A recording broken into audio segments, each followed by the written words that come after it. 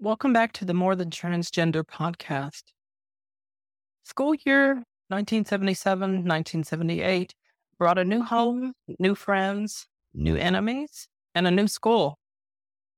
3 adults and 2 kids stuffed in a little 2-bedroom cinder block apartment on D Street. There were lots of good times there.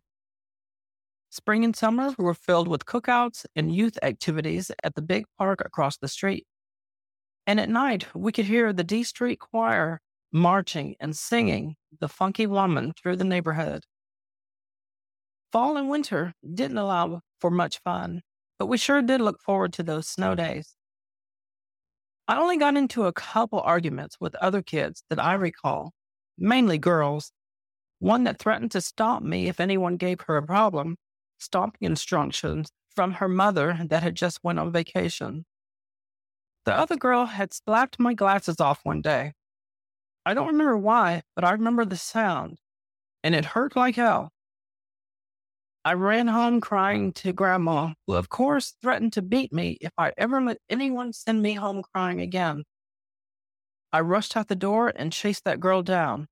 Couldn't catch her, but my point was made.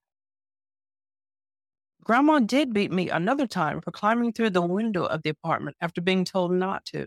I was locked out.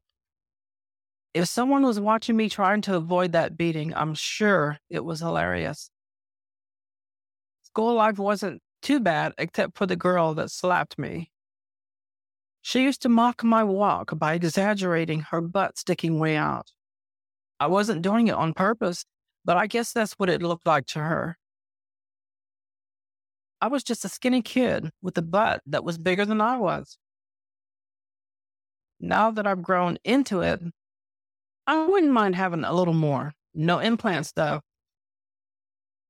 This was also the year that I was introduced to hot combs and pink rollers. My mom would straighten my hair and roll it with those pink rollers to keep the waves and curls in as I slept. Guys in the 50s and 60s called this getting your hair processed, getting your hair pressed, or processed straightened with a relaxer. Mom said I used to process your dad's hair too. Eventually, I learned how to do it myself. This was way before S-curls and Jerry curls. The neighborhood was filled with fast girls and faster boys. Let's just say the down low was very real. I was still being sexually abused to the point of enjoyment. I'm not proud of that by any means. I guess I just processed it as acting grown up. I don't know. Got used to it? Probably. One day while visiting some neighborhood kids, they got the bright idea to hold me down and strip off my shorts to see what parts I really had. They did so and laughed till I was able to pull my shorts back up. I was humiliated, but what could I do? I was outnumbered. I moved on. I can only imagine what the girls in my neighborhood were going through. The only other major thing that happened was my great-grandma on my mom's side passed.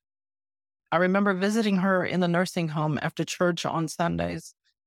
With her white hair glowing, she would always say, "You better watch." I think she was quoting the scripture about watch and pray. Well, I do both now. I watch my surroundings and I pray. 7th grade brought on yet another school change. A much, much bigger school that used to be the city high school was at the time used as the 7th and 8th grade middle school and still hosted the high school football games. I don't remember any fights or arguments at all, but I do remember my school picture day was ruined because my curls fell out. And there was some after school sex going on in the boys' bathroom. I won't forget that. The school was so big that no one would ever know or hear anything. But on a good note, no pun intended, here's where my vocal skills were encouraged. I tried out for seventh grade chorus and got in singing tenor. I had been singing by ear for a few years till now, but to me, this was professional training, professional voice training. The musical scales, the harmonies, the recitals, music to my ears would be an understatement. I finally got the push I needed to even explore a musical or entertainment career. I give my mom props for helping me dream big. My dad, not so much at all, since he wasn't around. I'll never forget the songs we learned.